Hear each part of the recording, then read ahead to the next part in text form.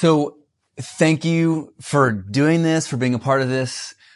I'm convinced that everyone will be inspired by your curiosity, because the truth is, everybody has questions. You guys just happen to be brave enough to go first. I don't think we'll ever be able to know, but it's definitely such a mystery. What was that void? Did God come out of that void? Was he before that? God is eternal. So that also ties into what his reason was for creating the earth. What was wrong with just having a void? But I don't think that's for us to know. I think just like how I keep on asking myself, how literal is this chapter? Like, did it actually take 7 days, or is that like each day represent like 1,000 years? Like, they didn't have 24-hour like periods then. He lives vicariously through himself. Do you know his name? His blood smells like cologne. If you know who I'm speaking about, just throw it in the chat right now. His business card says, "I'll call you." Cuba imports cigars from him. Mosquitoes refuse to bite him out of respect. When he goes to a museum, he is allowed to touch the art. He is the most interesting man in the world. What is his name? He'd been in acting his entire life, and in his 70s, he was completely broke. He said this about himself. He said, "I worked 50 years to be an overnight success." His name, Jonathan Goldsmith, and Dos Equis beer made him famous. He's the most interesting man in the world. And he's famous for saying, "Stay thirsty, my friends." Today, we're starting a brand new series about staying curious, my friends. Your curiosity is your velocity. If somebody feels stuck in life personally, professionally, and definitely spiritually, it is attached to their curiosity level.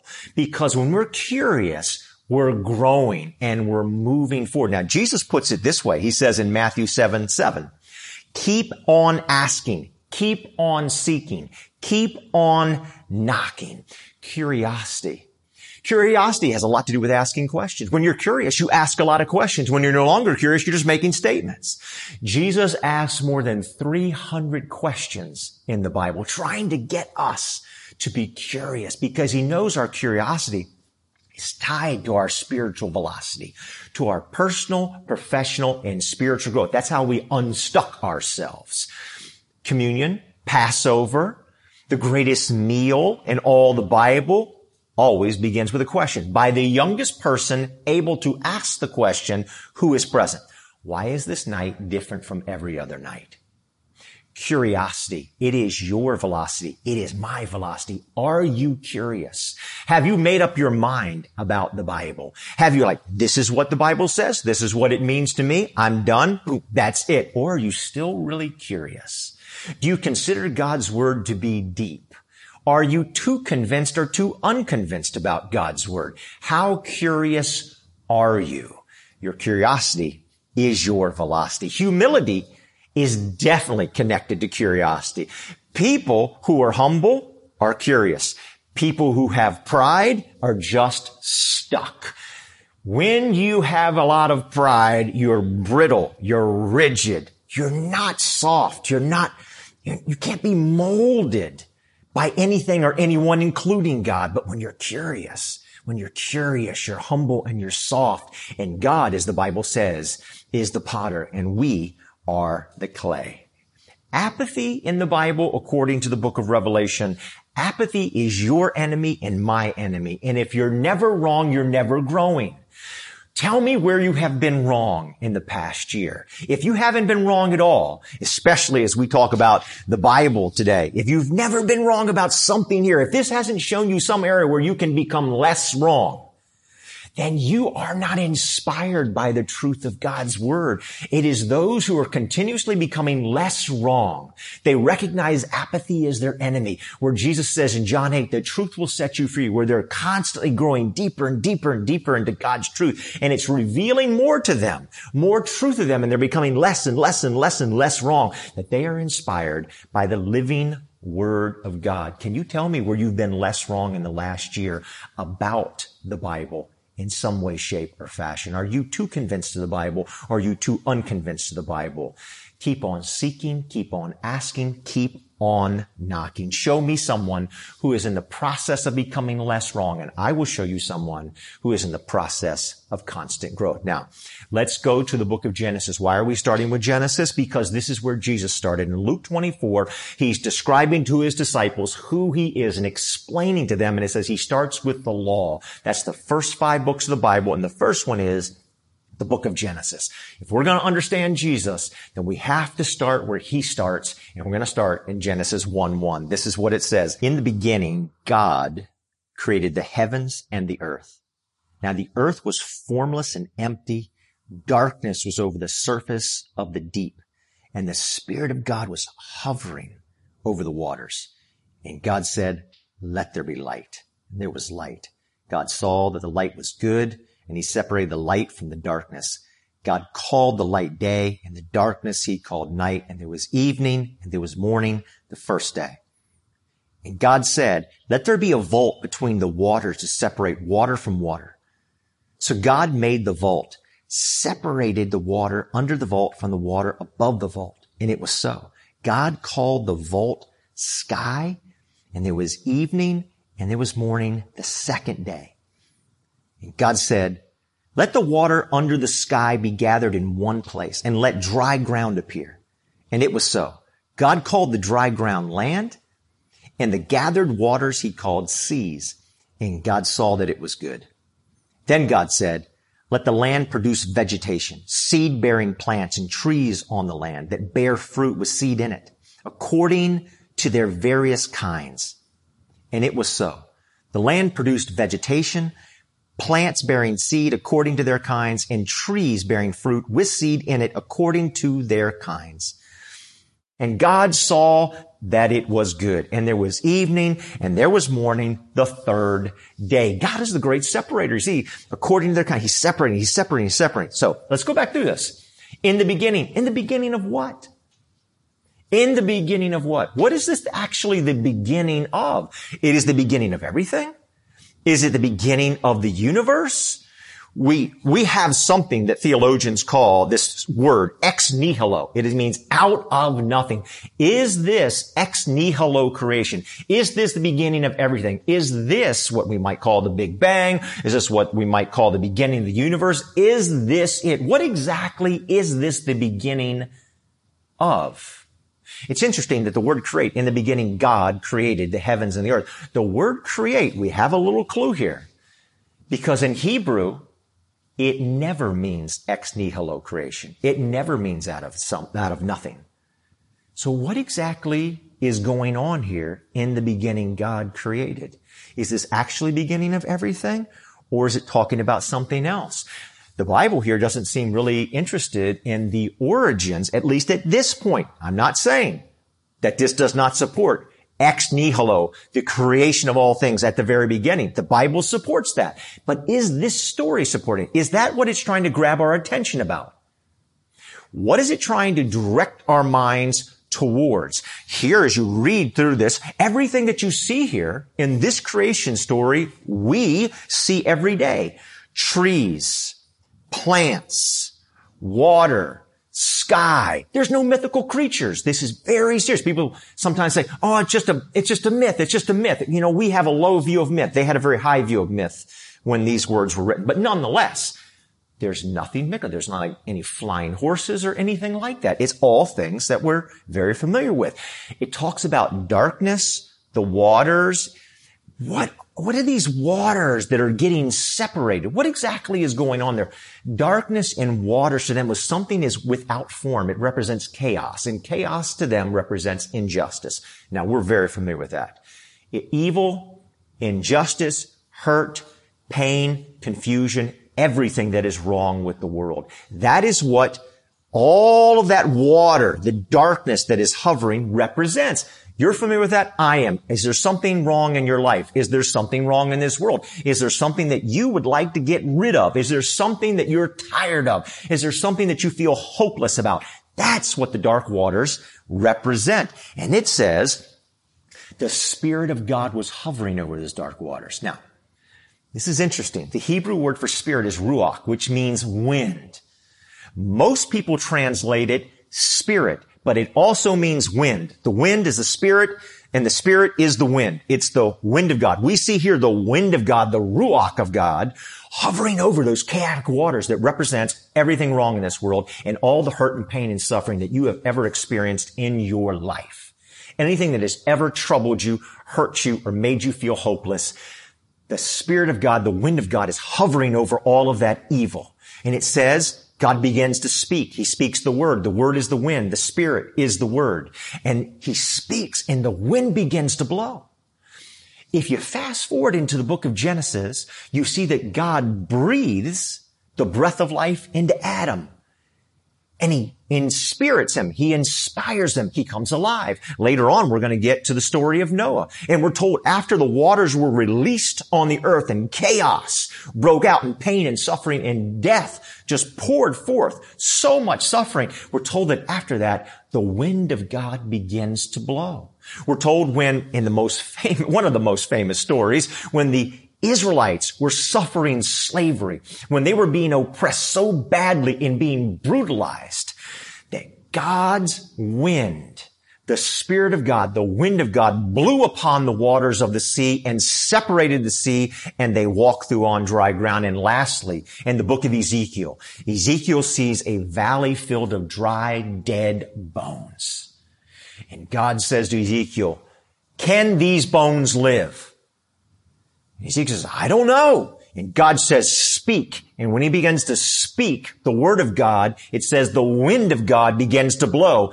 And those bones came alive and stood up. The word of God is the wind of God. And so what's happening here? It says the waters are separating. So here we go, everybody. Our lives are filled with chaos. There are things that are completely wrong in this world. You have suffered, or you've seen people who have suffered. We all have experienced meaninglessness and hopelessness and hurt and pain in our lives. We all are dealing with that in some level, shape, or fashion. And that is represented by the waters, the tumultuous waters.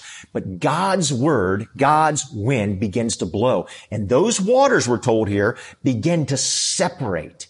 And as they separate, it creates a space. God's word creates a safe space in our lives where his justice and his will is done. Do you need that space? Are you in an evil space? Are you in a hurtful space? Are you in a space where you are in pain about what's been done to you, or in pain by decisions that you made, that you look back and say, that was really foolish, I have hurt myself? One way or another, there's pain. There's a lot of it in this world. And what is being said in this great story in Genesis is not a scientific rendering of what is going on in the world, but it's the wisdom from God, the word of God, the wind of God blowing to create a space. What's being spoken to us here is God is giving us a way out.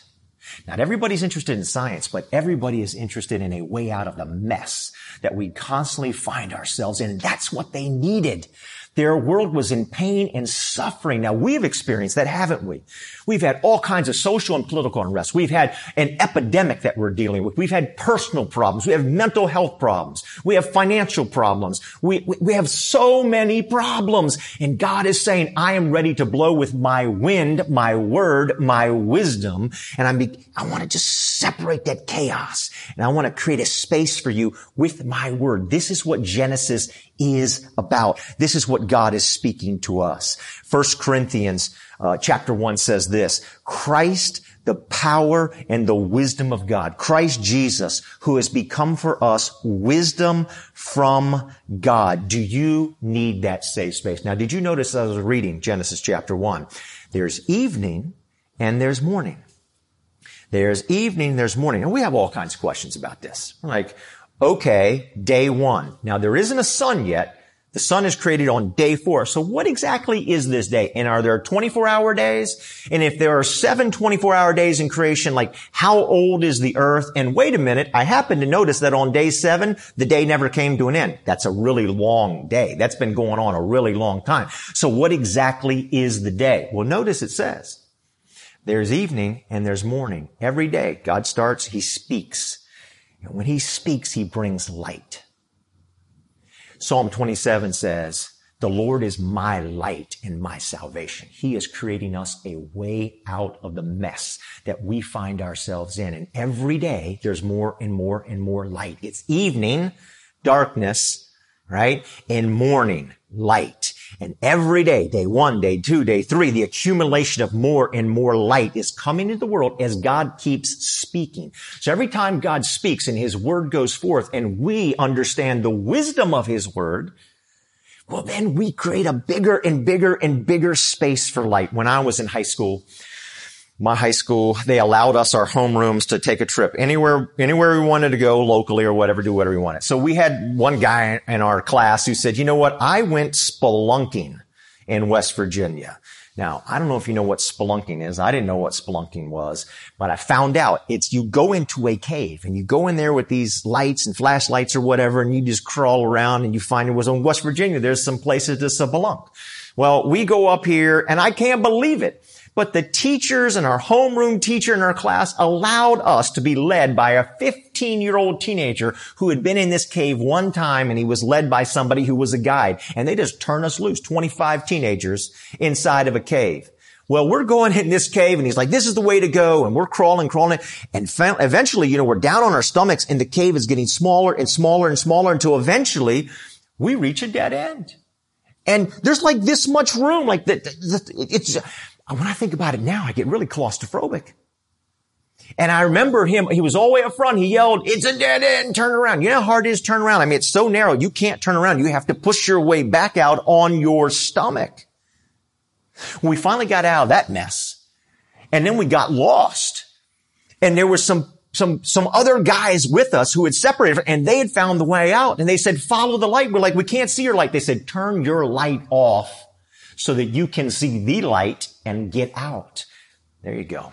We all are trying to come up with our own wisdom for the way out. That's the way the world works. We think, I'm going to figure out my way out of this thing. And God says, you know what? If you would just turn your own wisdom off, your own light off, and you would look at my light, I will show you the way out of the mess. That is what Genesis chapter 1 is about. It begins this way. Here is the way to get out of the mess that you find yourself in. There's more and there's more and there's more light. And God, in Genesis 1:26, throws a lightning bolt down out of the sky and says, all people are created equal and are created in the very image of God. Those words, everybody, changed the world. Nobody had thought of that before. Nobody had thought about that before. God is saying every single person is equal in His eyes. There's no greater and there's no less. That's what the whole world was made of. You had great people, powerful people, mainly all men at the top. And God says, no, male and female. Doesn't matter who you are, the color of your skin, doesn't matter anything. Everybody's equal. And that transformed, or began to transform, that thought that God threw down like that lightning bolt began to change the world. It is absolutely amazing. He said, that's the way out. If you'll follow my way, if you'll adhere to this great principle of the equality of all people, you will begin to get out of the mess, out of the darkness, out of the deep, dark cave that you are in. In Genesis chapter 1, God is presenting us a way out. Now, we read it as science. We just do.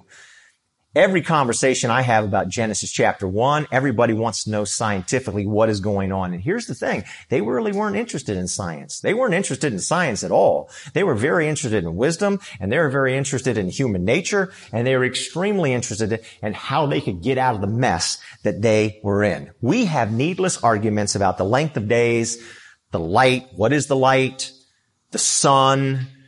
How can the sun be created on day 4? And we have plants and trees growing. Can you have things growing without the sun? We have those. We talk about who did Cain marry? And who are all these people he's afraid of?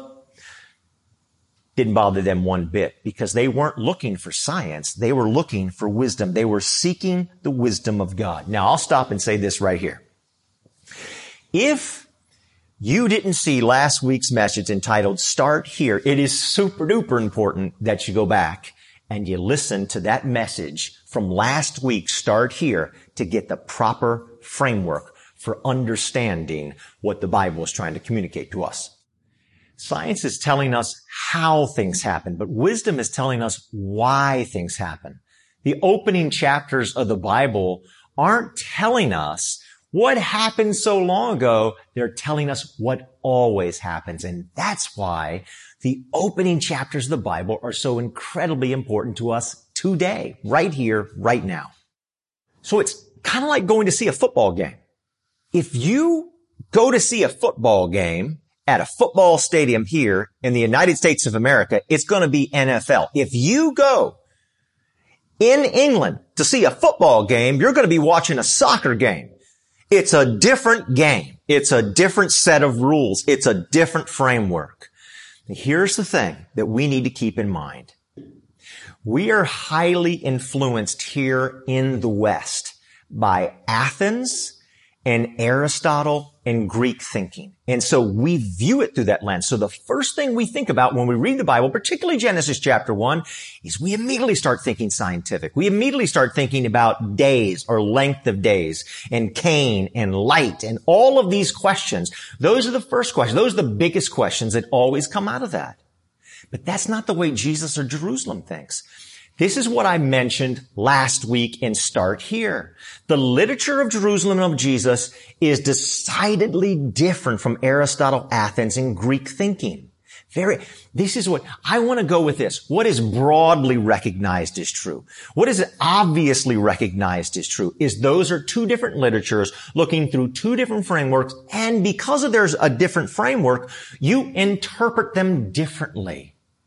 It's like American football and British football. Two different games, two different rules. And what is natural to us to read it through Aristotle, Athens, and Greek science was unnatural to them. And even though it's natural to us to read the Bible in a scientific way, it is the most unnatural way for us to read it, to correctly interpret it. So we're going to have to do something unnatural to read the Bible in the most natural way possible, the way it was written.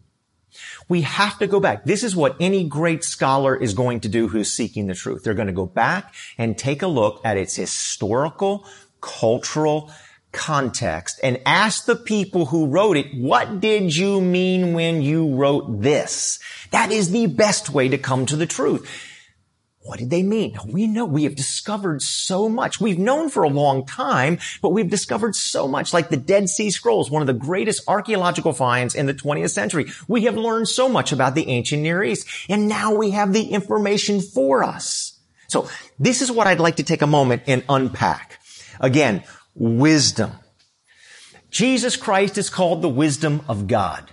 Colossians 2:3 says about Jesus Christ, in whom are hidden all the treasures of wisdom. They're hidden. What does that mean? We can't find them? No, it just means it's really deep. It means that you just don't say, okay, I figured it out. No. Really deep. That you have to keep asking, keep seeking, keep knocking, that you're always on a train trying to figure it out. You're never going to reach the bottom of this pool that we call the Bible. You're always going to be on a quest to understand it. You're always going to be curious. You're always going to be seeking. It is not shallow. And oftentimes, I know I treated the Bible this way myself. I say, oh, the Bible is deep. It's deep. But I treated it like it was shallow, because I treated it like I could get to the point where I'm like, okay, boom, I got it figured out. I got this figured out. I know this part. And I just want to keep studying other little parts. No. The Bible is radically deep. We need to be careful that we are more influenced by Jesus in Jerusalem in the way we read the Bible and interpret the Bible than we are by Athens and Aristotle. Now, here's one of the things that bothers me. All through my growing up at church, going through Bible college, and then going through seminary, nobody brought up to me the context of the ancient Near East. Nobody brought up to me the context of the very people who wrote the Bible. What did they mean when they wrote the Bible? I feel cheated because of that. And I want to come alongside of you, because for 20 years I've been digging into this, trying to figure this out and see if we can't make a little more sense of what's going on in the Bible, because once we do, it's like drinking out of a fire hose. It's absolutely amazing. All right. Tertullian. Tertullian was a 2nd century theologian. He was the first greatest Western theologian. Just right outside the Bible, right? So the Bible was basically finished in the late 1st century, and Tertullian comes along in the mid 2nd century. And he believed there was a rule of faith. He felt that once you establish what it was, and he wrote his own creed up, which is very similar to the Apostles' Creed. You can look it up.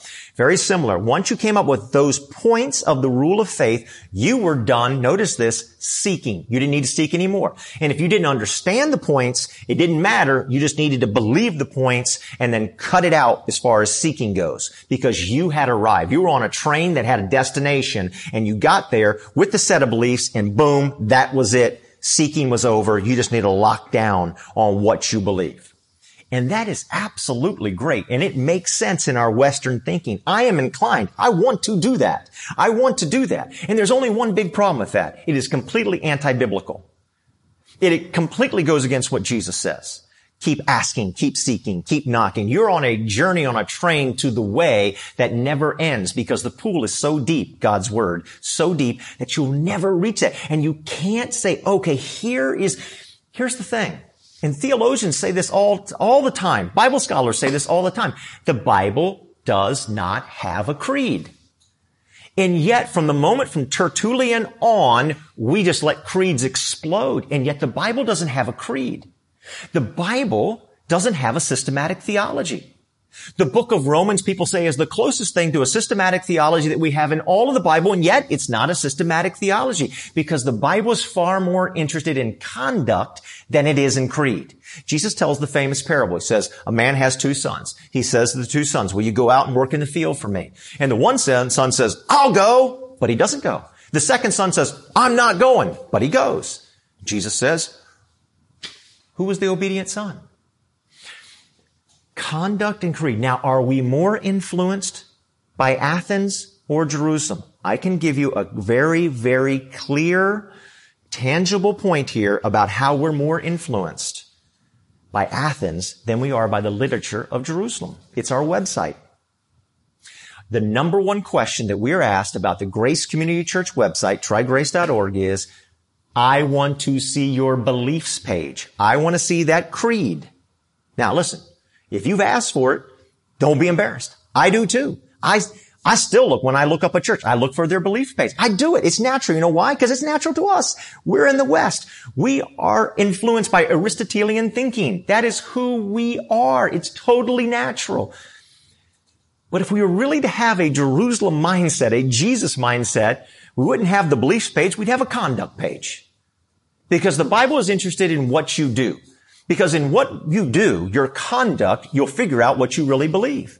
Because what you really believe is what you actually do. But Tertullian was like, no, this set, these beliefs, and you see, you separate it from conduct. In the Bible, that's impossible to do. It's about our conduct. It's about the two sons. It's about who actually treats people and acts in a way that is consistent with the light of God's word. The biblical tradition is we are always in a process. We're always curious. We're always seeking. We're always growing. Apathy is your enemy. We're never lukewarm, as Revelation 3 says. Never be lukewarm. You're always in a process of growing. If you're never wrong, you're never growing.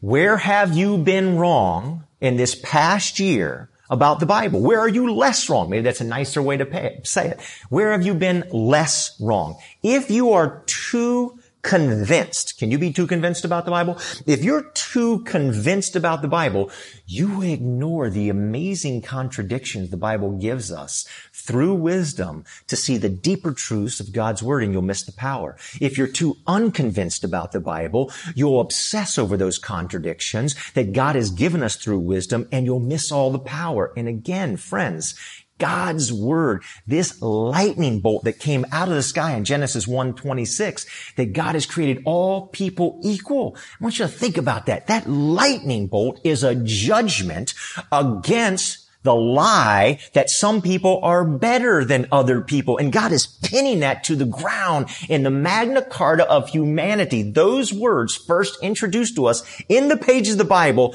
that have reshaped the thinking of this world. They came from the Bible. The equality of all people, that is a thought introduced to us in the pages of the Bible, and it's the greatest thought that humanity has ever had, because as of that time, nobody had ever thought that. And that's why we say this had to come from God, because nobody else would have thought that up but God. Now, Mike Lazaridis, Mike Lazaridis, everybody, was an electronics whiz kid. He created all kinds of gizmos. He started creating them before he even graduated high school. Went to college, started creating stuff. Eventually he drops out of college and he creates all these amazing devices. But this one device he created, oh my goodness. Do you know the name of it? If you do, throw it in the chat. He created a device that Oprah said literally changed her life. He created a device that President Obama, when he went into the White House, the Secret Service said, you got to hand that over. He says, I can't live without this thing. Do you know what that thing was? It was the BlackBerry. It was the BlackBerry. People used it, right, as a phone. They used it to do their emails. And those who work with Mike Lazaridis came and says, look, we need to change things. We need to change the keyboard. We need to put it on the screen. And people need to be able to surf the internet, right? And he said, no. The keyboard's everything. And nobody needs to use this for anything but email. He's like, no, you're wrong. And he fought him down and they begged him and he fought him down. Now, iPhone, Steve Jobs. His staff came to him and they said, hey, look, we need to get into the phone market. And Jobs said, as only Steve Jobs could do, just blistered them with a bunch of cuss words, told them they were stupid. He hated phones and he was never getting into the phone business and it would undercut iPods. No way. And he yelled and screamed. But they just kind of kept coming to him and presenting this information. And you know what? Eventually, Steve Jobs, who hated to say this, said, I'm wrong. He got into the phone market and the rest is history. Apple is the most hip, influential, powerful, and I think they got $1 trillion in the bank company. Do you want to be BlackBerry or do you want to be Apple? The difference between the two is to know that you're wrong. Over this past year, through COVID and all the terribleness that COVID has brought, I woke up every morning almost inspired because I was learning things about God's word where I realized I was wrong about this. There is more. There's wisdom, particularly in the first 11 chapters of the book of Genesis. We talk about Genesis and we say, oh, this is telling us history. It's telling us science. It's telling us what happened way back when. Maybe that has something to do with me. Maybe it doesn't. And I begin to realize, oh, no, wait a minute. It's not telling me science. It's not telling me history. It's telling me wisdom. And here's the big difference with that. It's telling me human nature. It's telling me about things that are happening right now in my life, right now in my world, about human nature and how I can course correct myself and how I can influence through the light of God's word other people to get out of the mess. So it's either science, history, way back then, not really relevant to me, or it's stuff that's right here, right now. It's not telling us about what happened. It's telling us about what always happens. That is the wisdom of God's word. You want to get out of the mess you're in? Light. God speaks it. His word clears the way. We can be inspired. Now, I need to conclude with this. We're going to discuss a lot of intellectual things from God's word and a framework to look at it the most natural way. We're going to consult, the writings of the people who wrote the book. What did they mean when they wrote the book? A lot of intellectual stuff, but we might not really get anywhere because what I have found in my own life and other people's lives is there's a tremendous amount of pain. There's a lot of pain that has happened in our lives. And though we might be presented with some truth and it might make sense, it can't break into that heart that has become so wounded. So I want to invite you to do this. What's your story? I have a story. It's a very painful story, and I've written it down right here. Things that I went through.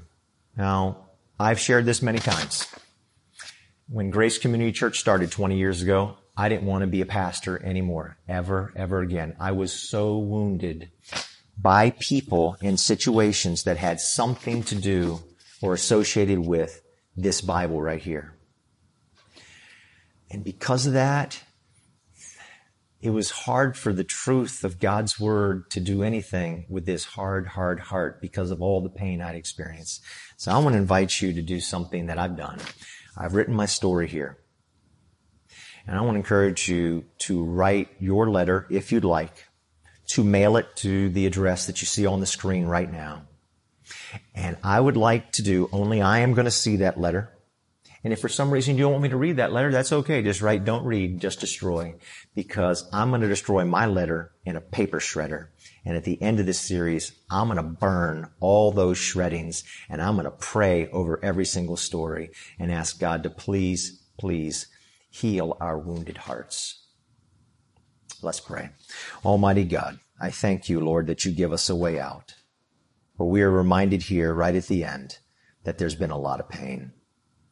Lord, take our painful stories and bring healing to our hearts so that we can receive and walk in your word of truth and enjoy the light of your salvation. In Christ's name, amen.